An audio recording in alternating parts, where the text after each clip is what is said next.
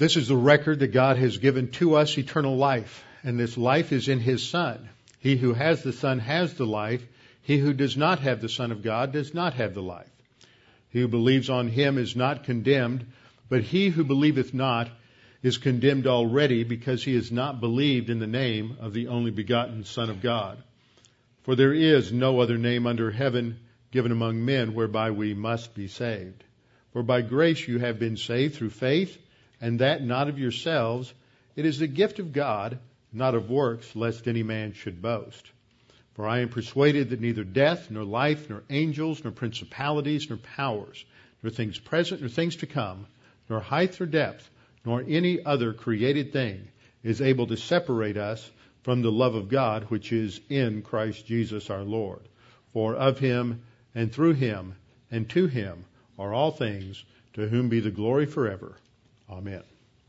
Before we begin our study in God's Word this morning, let's bow our heads together in prayer. Father, we're thankful for Your Word. We're thankful for the light that it sheds upon our path. And as the psalmist said, Your Word is a lamp unto our feet, a light unto our path. It illuminates reality for us in a way that nothing else can do it. It is Your revelation to us to unveil ultimate reality, that on the basis of Your truth, on the basis of the eternal, timeless principles that You embedded within the creation, that we can learn them, we can live according to them, and as we do so, we live successfully. Success is determined not in light of financial gains or temporal achievements in terms of education or career, but in light of our walk with You. And that when all else is done, and when that day comes that we stand before the judgment seat of Christ, the only thing that will matter is how we walked with You during this life. And that is based on wisdom, the importance of Your Word as we study now in the book of Proverbs. So, Father, we pray that You would open our eyes, help us to understand the things that we read and study here in Proverbs chapter 2. We pray that we might be responsive to the challenge of God the Holy Spirit. We pray in Christ's name. Amen. Open your Bibles with me to Proverbs chapter 2. In this lesson, we're focusing on the impact of God's Word as a protection to our life. And this really functions in a couple of different ways. Number one, it is the Word of God itself as it is taken into our soul and changes the way in which we think and react to life. That is one form of protection, but as we do that and we walk, as the text says, uprightly, which means in conformity to God's revelation, then God Himself becomes that shield for us. And this is very much a part of the whole metaphor that I've used in teaching on the spiritual life, the spiritual fortress that we develop and build within our own soul as we incorporate into our thinking the principles of God's Word, exchanging the errors and personal opinions and biases that we learn from parents and peers and professors for the eternal truth of God's Word. So we focused today, last time we focused on the priority of the volition in the first part of Proverbs chapter 2.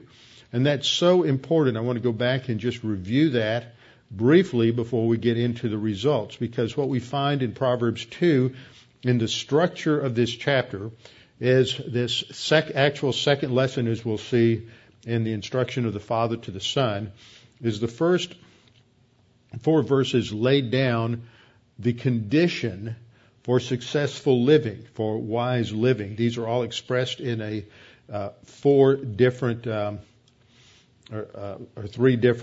conditional clauses. Verse 1, if you receive my words. Verse 3, if you cry out for discernment. And verse 4, if you seek her as silver. The focal point in these first 4 verses is on our volition.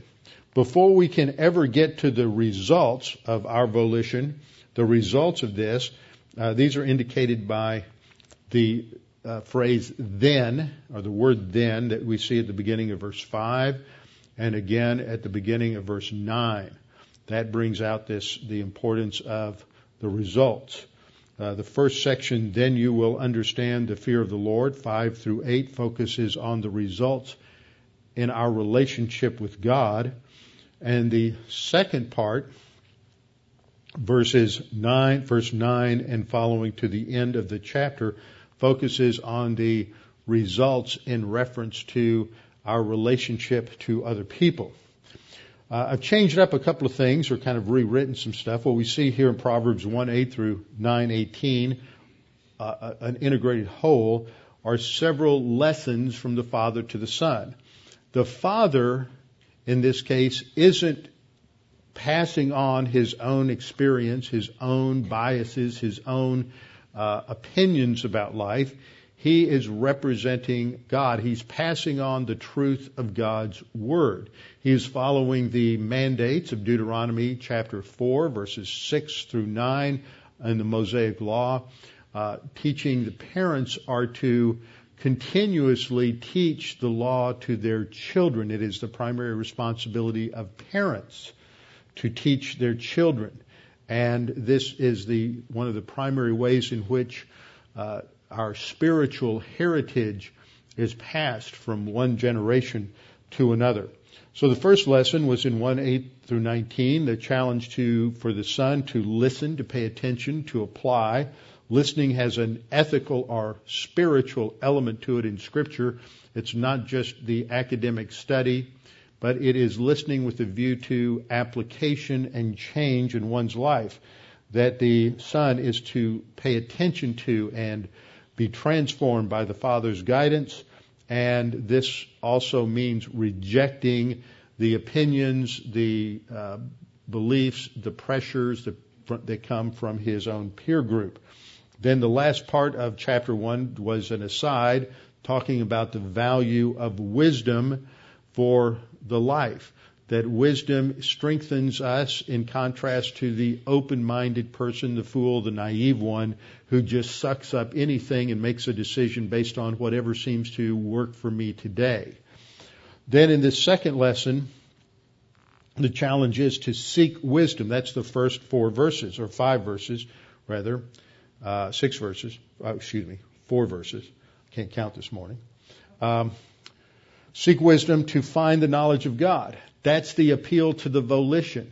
If we don't make that decision, that commitment in our own life to make doctrine number one, to make that a priority every single day, to be reminded of God's Word, to have what we've learned reinforced by hearing it again and again, and then applying it in our life. If we don't make that a commitment, then we fall off the path that God has set before us, and we fall prey to all of the ambushes that the world system, the peers, the evildoers around us set as traps. And so we're to seek wisdom to find the knowledge of God first and foremost. And it is that knowledge of God, and we must understand the knowledge of God here is not an understanding of theology proper. It is an understanding of who God is. It is developing an intimate, close relationship with God based on what we learn in His Word. So we seek wisdom to find the knowledge of God, and that alone can protect us and shield us from self-destruction. And what I've always found to be fascinating is when you find people. Now, nobody goes through life unscathed. Nobody goes through life without facing certain difficulties or challenges. For some, they may come in the arena of health. For others, they may come in the arena of relationships with parents or with children. For others, they may come in the arena of your job or career or finances. For most of us, we hit 2 or 3 of these as we go through the course of life. But generally, there's usually one area or another which really seems to hit us hard. That's the area of our primary testing related to the weaknesses of our own sin nature. And as we go through life, we are faced with these challenges. But what the Word of God says is there are untrackable. And what I mean by that is that you can't sit down and draw a straight line, cause and effect, between the cause being the doctrine that's in your soul and the effect meaning the way things come into your life.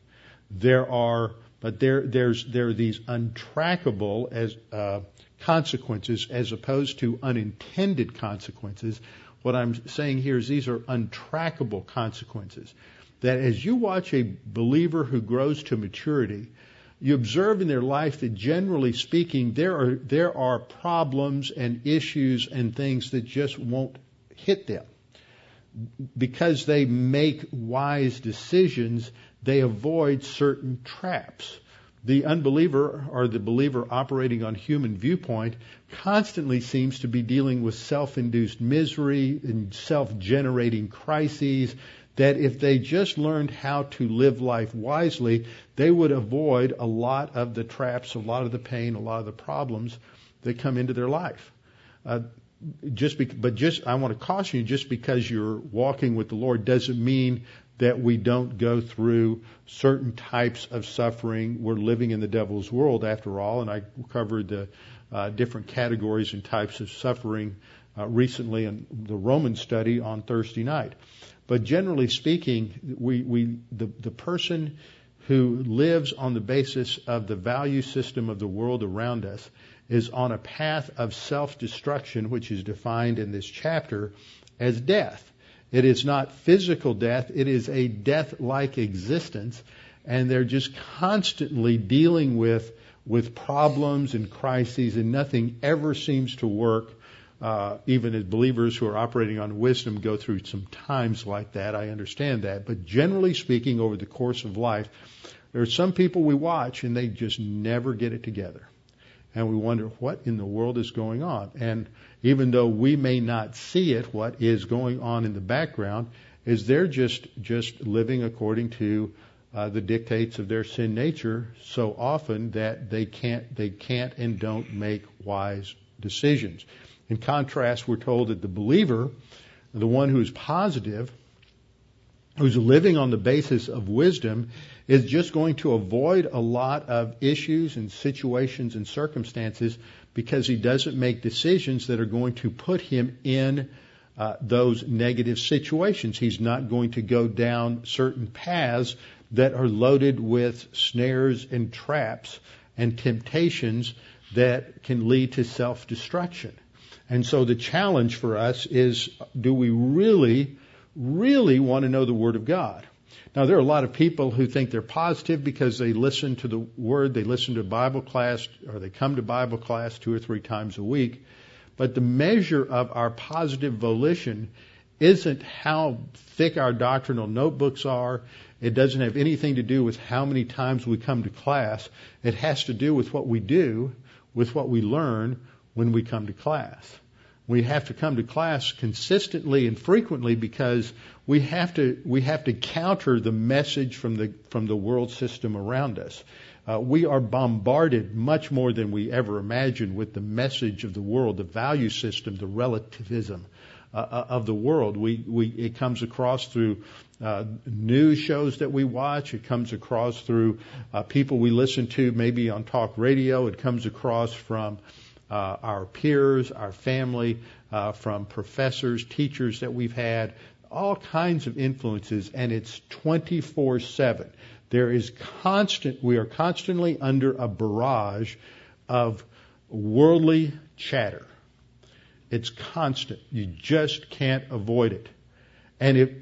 One of the great self-deceptions of our sin nature is to think that by listening to the Word of God being taught for 45 minutes or an hour once a week, that somehow that 45 minutes can counter 7 days of worldly chatter and worldly influence.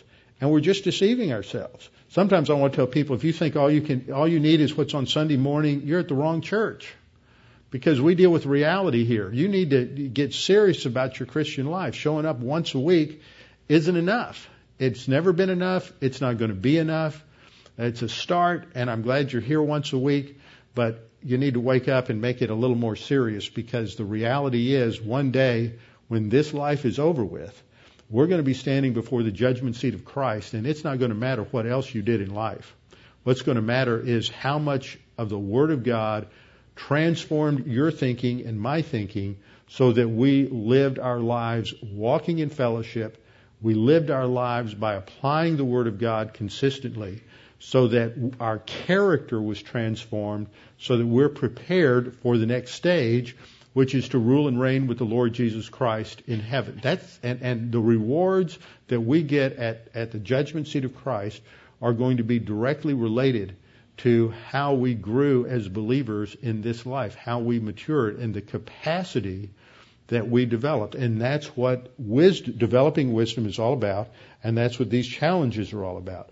So in this second lesson, the Father begins in those first 4 verses stating what the conditions are. We have to receive the Word. We have to treasure, value above anything else the commands of Scripture, with the result that we incline our ear to wisdom, apply our heart to understanding. It's that focal point. Yes, he says in verse 3, if you cry out for discernment. See, he ramps it up. It's not just receiving the words or treasuring it, but it's crying out for it. That's the next level of pursuit of the word. You desire it so much, you're screaming for it.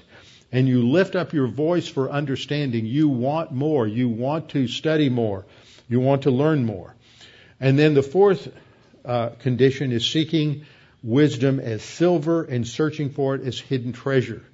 And that is putting a high priority on the Word of God above everything else in life. From there we go to the conclusion on the bottom verse. Then you will understand the fear of the Lord. I think there we go. Then you will understand the fear of the Lord, verse 5, and find the knowledge of God. That's what verses 5 through 8 actually focus on, is that the prerequisite, if you want to know God, we hear people all the time, well, I'd like to know God. Well, you've got to put forth a little effort. You've got to study the Word, and eventually you'll get it. You've got to put your priority there. God is not going to disclose Himself to us through the Word if we're not taking the time to truly understand the Word. Now, you may say, well, I don't understand how that happens. Doesn't matter whether you understand how it happens or not. The command is that we have to make that a priority. And if we are in fellowship, walking by the Spirit, and we make that a priority, and you make a decision that you're going to be in Bible class 3 times a week, or you're going to listen 3 or 4 times a week, and I will suggest that if you are serious about that and you do that and you apply it, in a year's time you will see a tremendous transformation in your life. You may be looking at things that are going on in your life and say, well, I don't understand why these things keep happening to me. And they keep happening to you because of a variety of reasons, but mostly because you're not really serious about your walk with the Lord. And you're walking according to the world system. So the first result of these conditions is that we grow in our knowledge of God and our intimacy with Him. And then the second result has to do with our day-to-day decision making and our relationship to people around us. Verse 9 starts, then you will understand righteousness and justice, equity, and every good path. Now that concept of the path plays out a lot in the second part of this chapter. That's the direction of your life and the choices that we make as we go through day to day as we move forward. That has to be built upon an understanding of what is right. That's the concept of tzedakah, or righteousness. That which is right, that which conforms to God's standard, and justice. And this, we discern the path. Well, the discerning the path and the way to go comes only as a result of following the conditions of verses 1 through 4.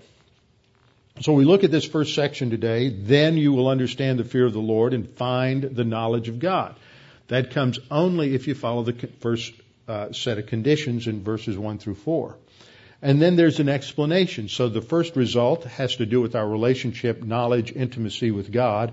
And then there's an explanation of that indicated by the first word in verse 6, for the Lord gives wisdom. That word for in Hebrew indicates an explanation. How does this work? That if we treasure the commands, the wisdom of God, cry out for it, then we will understand the fear of the Lord and the knowledge of God. Why? Because this knowledge and this understanding comes only from God. That was the focus of the passage in Job that I read in Job 28:12 through 28. God gives wisdom. We can't find it any other place. You can't search it out on your own. You can't find it through your brilliant intellect, and you can't discover it through your experience. You can only learn it by studying that which God has revealed in His Word. For the Lord gives wisdom, from His mouth comes knowledge and understanding. He stores up sound wisdom for the upright, and He is a shield to those who walk uprightly. That is where it leads. There's a progression here. First, we seek it with everything that we have. Then we will develop that relationship with God. As that develops, then God begins to dispense to us wisdom and knowledge. This comes through divine revelation. That we'll see that as we look at the passage. And then we're told that God has treasured this up. He has stored this up for us. And it is through that wisdom, called sound wisdom here, it's a different word for wisdom, we'll see. The result of that is His protection in our life. And that protection comes both from His Word and from His sovereign oversight of our life. He's a shield, He guards, and He preserves. That's the protection of the soul fortress that we have in our life, and the protection of God. Now, as we get into this passage, we see again some of the key words that we find throughout Proverbs talking about various synonyms for wisdom. In verse 5, then you will understand the fear of the Lord. Now here, the verb is being, which is a verb form. We have a related noun in verse 6 at the end, tabina, that's the noun for understanding. And this has to do with making decisions between things. It has to do with evaluation and then making a choice. So then we will understand the fear of the Lord and find the knowledge of God. This is a knowledge that is applicational. It's somewhat related to epignosis rather than gnosis in the New Testament. Gnosis is the basic Greek word for knowledge.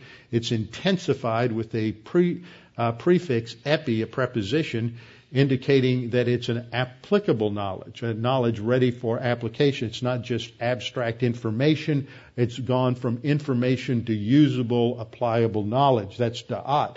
When it is applied consistently and we learn from it and develop skill at application, that's when it becomes chokhmah, wisdom. For the Lord gives wisdom, and it is from His mouth that knowledge comes. This is a reference to special revelation. Knowledge comes from no other source than God. He gives knowledge and understanding. He stores up sound wisdom. Totally different word here for wisdom, tashia, which has to do with a skillful application of wisdom as well. For the upright, He's a shield to those who walk uprightly. This is starting to show the results of that. He's a shield, He guards, and He preserves. Now, I started developing a nice little chart to help, and I'm going to print this out, but I've got to do a revision because I ran across the word tashia after I'd made the chart. So now I've got to change it from an octagon and add at least one more compartment to it as we move through this. But you may not be able to see it because I'm trying to squeeze it all in. I can't make it any larger. I'm sorry. That's why I'm going to print it out, and we'll have a handout so you can read everything. But I tried to put the main words up in larger typeface so you can at least grasp that. If we start at the 12 o'clock position and go in a clockwise motion, we see the different words: wisdom, Chokhmah, which has to do with skill or prudence, being wise. This is often not a choice between right and wrong, but what is best and better. And often we settle in life for that which is a little more comfortable. It's not wrong. It's not against God. It's just a little easier. Wisdom is the ability to, and discernment relate to making those kind of choices, choosing that which is best instead of that which is better, so that we pursue excellence in the spiritual life. Instruction, Musar, is a disciplined instruction. It's not just sitting and learning and having a I'm going to go to Bible class 2 or 3 times a week and I'm just going to be there, but where you're really disciplined in your own study, taking notes, going home, looking the scriptures up, thinking through what was taught again in terms of how this applies in my own life. Understanding, this is really the concept of discernment, being able to look at life situation and think about it in terms of its spiritual dimensions. One of the great examples of discernment that I see in Scripture occurred in the life of David. When David was a young man, he was probably a late teenager, and he wasn't old enough yet to serve in the army of Israel. The Israelites were attacked by the Philistines, and they come down to the valley of Elah, and they sit up on one ridge and the Israelites on the other, and every day the Philistines sent out their big giant Goliath to utter a challenge to the Israelites.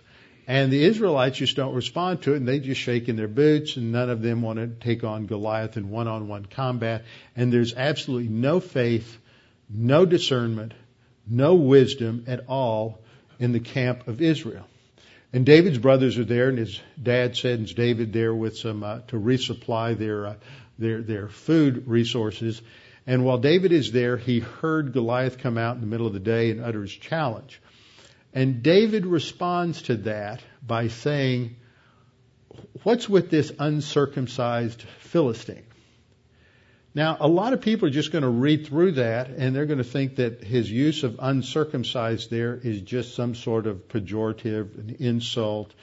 He's just not being politically correct. He's making just an ethnic slur, something like that. But that's the most important word in the whole story, because it's the hermeneutical key to understanding why David is able to do what he does. He understands that the issue is who controls the land that they're on. That the land God promised to Israel has been invaded by the Philistines, and they don't have any right to be there because they are not heirs to the covenant of Abraham, Isaac, and Jacob. And what signifies heirship to the covenant of Abraham, Isaac, and Jacob? It's the sign of the covenant, circumcision. So what David is saying when he says, "What's with this uncircumcised Philistine?" is he's saying, this guy has no right to be here. God's in our camp. I mean, there's just a whole boatload of doctrine that is indicated by that word uncircumcised. He has the discernment, the understanding to evaluate the real issue at stake in the whole conflict, that these guys have no right to be here. God's the one who gave us a title deed to this land.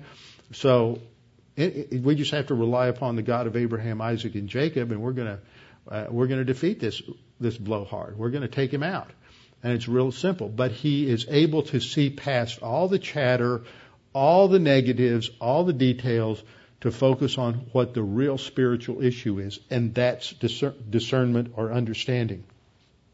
Another word for wisdom, focusing on intelligence, is the Hebrew word sakal. Then there's an idea of craftiness. The negative is that the serpent was the most crafty in the garden. It's someone who's able to think in terms of all the details of a situation or a problem. It has to do with being able to make, therefore, prudential or wise decisions. It's very close in meaning, a counterpart to the synonym for chokhmah, wisdom. There's knowledge, which is da'at, applicable knowledge, which I mentioned earlier. Discretion, mazima, purpose or discretion. It has to do, interestingly enough, the root of this word has something to do with a rope that that initially was used in sailing vessels, in guiding and directing the vessel. So it has to do with planning and purpose and direction. And then we have the word that shows up in this passage, Teshia, which is wisdom for successful living. Chokhmah emphasizes the skill aspect, whereas Teshima emphasizes more the results of that skillful living in one's life. So these are just the different facets, all of these different synonyms that are used in Proverbs, each emphasizing a different aspect, different nuance of the idea of wisdom. So when we make doctrine our priority, the result is we will understand the fear of the Lord and find the knowledge of God. But it starts with our volition. God has already revealed himself to us. He's revealed himself to us non-verbally through general revelation, as theologians talk about it. Through general revelation, this is also referred to as common grace. Common grace is a knowledge that God makes available to every single human being. Whether you're an unbeliever or a believer, you have access to certain amounts of knowledge related to the creation, and you can learn it through the study of creation. You can study science, you can study society, you can study liberal arts, you can study history, you can study literature, you can study all kinds of things and learn a certain measure of information. Whether you can organize it correctly to come up with the right interpretation for living life depends upon getting the revelation from God that is the key to organizing that. That's what the Lord gives in verse 6 and what he provides through special revelation from his mouth. Secondly, we see different levels of knowledge. The first was common grace. The second is that there is a superficial or elementary biblical truth that's available to everyone. Now, often what I've heard, what you've heard, is that spiritual truth can't be discerned except by the Holy Spirit, or except if you're regenerate. And that can't be absolutely true. What do you mean? What I mean is you have the whole Old Testament period when not one single believer had the Holy Spirit to enlighten his mind to the knowledge of God's Word. But you have the psalmist praying to God to enlighten his mind all the time. So how is this done? It's done at a level that is not as intense or intimate as what comes in the church age. That's one of the distinctions between the Old Testament period and the New Testament period. But you also have examples of unbelievers in both the Old Testament and the New Testament who come to a certain knowledge of biblical truth and they're not regenerate. For example, the Bereans in Acts 16, in Berea or Berea as it's pronounced in Greek, when Paul and Silas go there and they're teaching in Berea, Paul says, and they didn't just take Paul's word at it. I mean, Luke writes this, they didn't take Paul's word at it, but the Bereans went home every day and they searched the scriptures to see if what he said was true. Now, they're not saved yet. They don't have the indwelling of the Holy Spirit. I think that the Holy Spirit's working in some sense there because that's in the church age, but it's not emphasized. There's a knowledge of biblical truth at a very elementary level that even the unbeliever can access that goes beyond just simple common grace. Then we have a clear understanding of Scripture. This will be the fourth level. The third one, a clear understanding of the significance of Scripture to those who are regenerate. 1 Corinthians 2:14, that the unbeliever, the natural man, cannot understand the things of the Spirit of God, for they are spiritually discerned. They have to be regenerate. So there's a certain amount of knowledge available to everyone that's common grace. There's a superficial or elementary level of biblical truth available to anyone apart from the Holy Spirit. But a clear understanding comes only to those who are regenerate through the illuminating ministry of God the Holy Spirit. Fourth, in common grace, the Lord implants a certain amount of instinctive wisdom in animals. This is described in Proverbs chapter 30, verses 24 to 28. that they know how to do things, and the word wisdom is used there. The ants and other animals do what they do because of this instinctive wisdom that God gives or implants in animals. To the farmer, we're told in Scripture that God gives basic knowledge for growing things in Isaiah 28:26-29. And also that there's a basic sense of moral right and wrong, as seen in Job 22:22 and Job 32:8. But fifth, we see here a more in-depth perception of the knowledge of Scripture. This goes beyond just understanding the words, the vocabulary, and the basic superficial meaning, but to truly understand its application in my own life. It's not some sort of mystical insight. It comes like anything else in life. If you read anything 20 or 30 times that has to do with any kind of production, the more you read it and think about it, the more insight you derive into how to apply it. And that's what we see here. As the more we pursue the study of Scripture, the more God will help us to understand it and enlighten, as Paul says in Ephesians chapter 1, he enlightens the eyes of our soul so that we can see how this is to be applied. So this whole section here deals with understanding divine revelation. Now we know that wisdom and true knowledge only come from God. Proverbs 8:22 is personification of wisdom. It says, "The Lord possessed me," that's wisdom, "at the beginning of His way, before His works of old. I have been established from everlasting, from the beginning, before there was ever an earth. When there were no depths, I was brought forth, when there were no fountains abounding with water." Wisdom precedes the creation of mankind. It is in the mind of God, as seen also in Job 28:12-28, and Daniel 2:21-22, emphasizing all wisdom comes from God. It's described in the New Testament under two key passages on inspiration. In 2 Peter 1:20 and 21, Peter says, "Know this first, that no prophecy of Scripture is of any private interpretation." Now, the way we use the word interpretation, a lot of people read that and say, well, that has to do with how we understand the Scripture, but that's not what the passage is talking about. It's talking about how the prophet didn't make up what he wanted to say it. He didn't generate what he wrote from his own mind. It came from outside of his mind. So what Peter is saying, no prophecy of Scripture is from any private interpretation or explanation. It's not coming out of the individual. And then he explains this, for prophecy never came by the will of man. Now that's a good way of expressing it in English. In the Greek, it's a little different. It expresses it more positively. Prophecy never came into existence by the will of man. It says no prophecy, that it's not worded that way, but that gets the sense across. But holy men of God spoke as they were moved by the Holy Spirit. So here I added a little more literal translation. Know this first. Emphasis on priority. Peter's saying you have to understand this, because this is why we emphasize Scripture as the foundation for everything in life. All prophecy of Scripture, so it's stated more positively in the Greek, all prophecy of Scripture does not derive from one's own interpretation.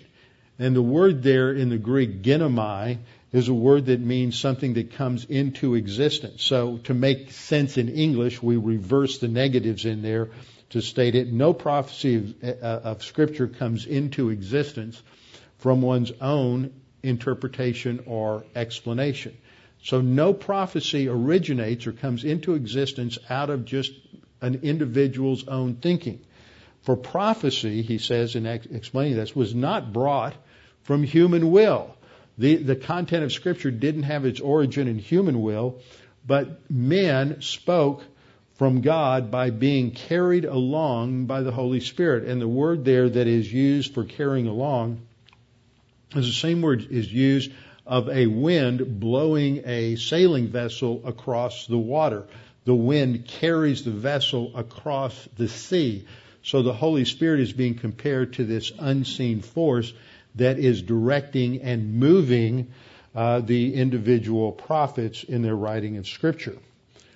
Second key verse, one we all know pretty well, is in 2 Timothy 3:16 and 17, but I wanted to look first at the context, because here Paul is talking to Timothy about his experience growing up.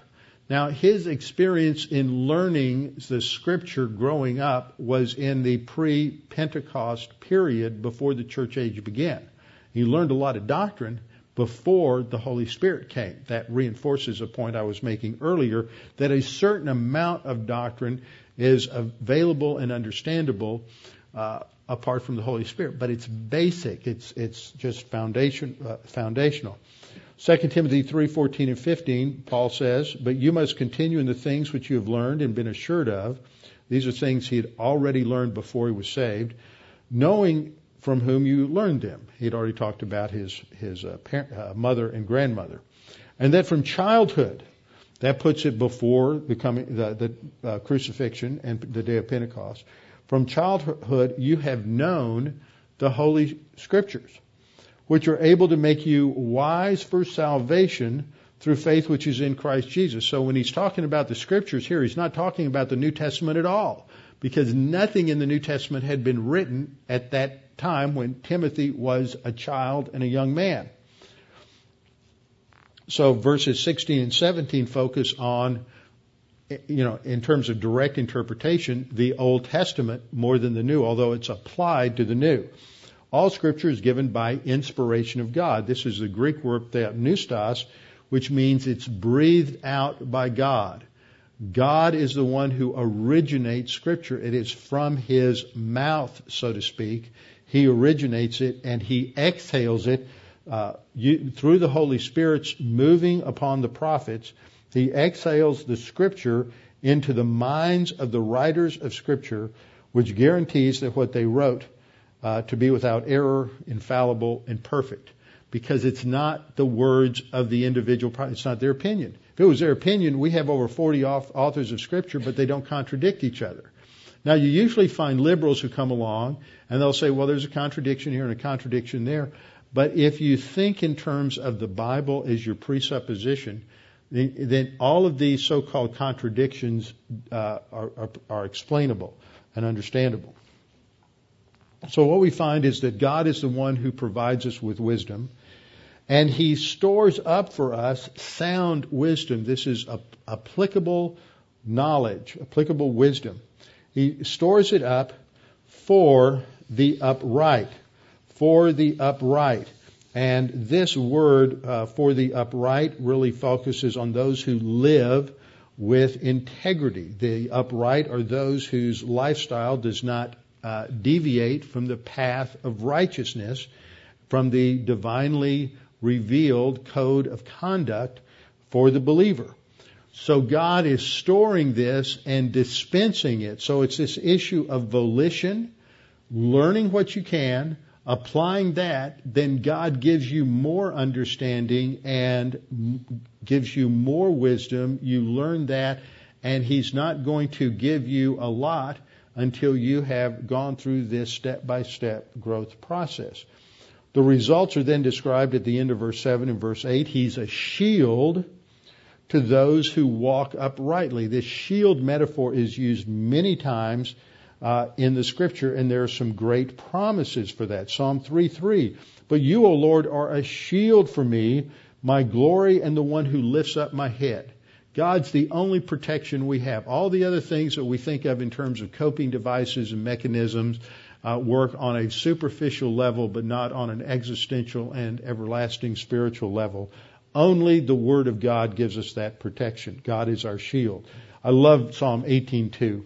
"The Lord is my rock, my fortress, and my deliverer. My God, my strength in whom I will trust, my shield and the horn of my salvation, my stronghold." I don't think David could add anything else there to communicate the idea that when we're walking with the Lord, He is our total, absolute protection, and it doesn't matter what is going on around us. He is going to sustain us.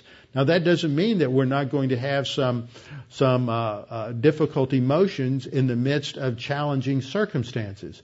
Even Jesus in his humanity dealt with difficult emotions, but he didn't let those emotions drive him in wrong directions. We go through all kinds of things that generate these emotions. The issue is, are we going to apply doctrine and not yield to that, or are we going to let the emotions run our life? Psalm 18:30 is, for God his way is perfect. The word of the Lord is proven. He is a shield to all who trust in him. Psalm 28:7, the Lord is my strength and my shield. My heart trusts in him, and I am helped. Therefore my heart greatly rejoices, and with my song I will praise him. We have joy and we praise God because we have seen him function as our shield and our protection. Psalm 33:20, our soul waits for the Lord. That's a metaphor for trust. He's our help, and he is our shield. And so Proverbs 2:7, he stores up sound wisdom for the upright. He's a shield to those who walk uprightly. And then lastly, verse 8, he guards the paths of justice. As we walk down this path of righteousness, God is the one who sets up a guard, a protection around us. This is what I'm talking about. We can't draw a direct line, cause and effect. This is those the consequences that we can't draw patterns on. We can't draw direct lines. He's the one, when we're walking by him, he is going to, it's expressed in Proverbs 3:5 and 6, he makes our paths straight. It's the same idea. He guards those paths and directs us unseen in the background, because we have made this commitment and we have this desire to study and know the way. And he preserves the way of his saints. It's literally his godly ones. It's the noun form for chesed. Chesed meaning God's faithful, loyal love. The chesedim, which is where we get the word for Hasidic, and chesedim, the holy ones. That's those who are walking in faithfulness to God. So he guards and he preserves our way. But the issue, the starting point, is our volition. Are we going to make the Word of God a priority? Are we going to continue? So many Christians do this. They just play games with God, and they just have a superficial attachment to God's Word, but they don't really give themselves over completely to it. They don't cry out for it. They don't scream for it. They just say, okay, it's convenient for me to go to church this Sunday. It's a little tough to get there Tuesday and Thursday night. I constantly forget to plug in and turn a computer on a live stream. No, that's not going to cut it. Christianity won't, quote, work for you unless you make it a priority. And Christianity is the only thing that's going to work for anybody, because it's the only path of truth. Father, we thank you for this opportunity to study your word this morning, to be challenged by the scriptures, to make your word a priority in our life, to cry out for it, to scream for it, to recognize that we have to engage our volition. And once we pursue that, then you are the one who will disclose yourself to us through your word, through that which you have revealed, and through God the Holy Spirit, spiritual growth, spiritual strength will develop within us. And as we walk down the path that you have set forth in your word, following the leadership of the Holy Spirit, over time we will see incredible strength and wisdom and skill in our own lives, because you are the one that produces that as a result of, but first as a result of our making this a priority. Father, we pray that there's anyone here this morning, anyone unsure of their salvation or uncertain of their eternal destiny, that they would make this a priority, to make sure that they are saved. All that is necessary is that you believe that Jesus died on the cross for your sins, that he is the promised Messiah, the deliverer, as described in hundreds of passages in the Old Testament, who would come and deliver all mankind from their sin, that he is the one who, and the only one, who can make us truly righteous as a result of faith in him and him alone. Right now, right where you sit, all you need to do is trust in Jesus Christ, to believe in him. And the instant you trust in him, you have eternal life, which can never be taken from you. Father, we pray that you would challenge each of us with what we studied this morning, and that we would make the effort to make your word the highest priority in our life. We pray this in Christ's name. Amen.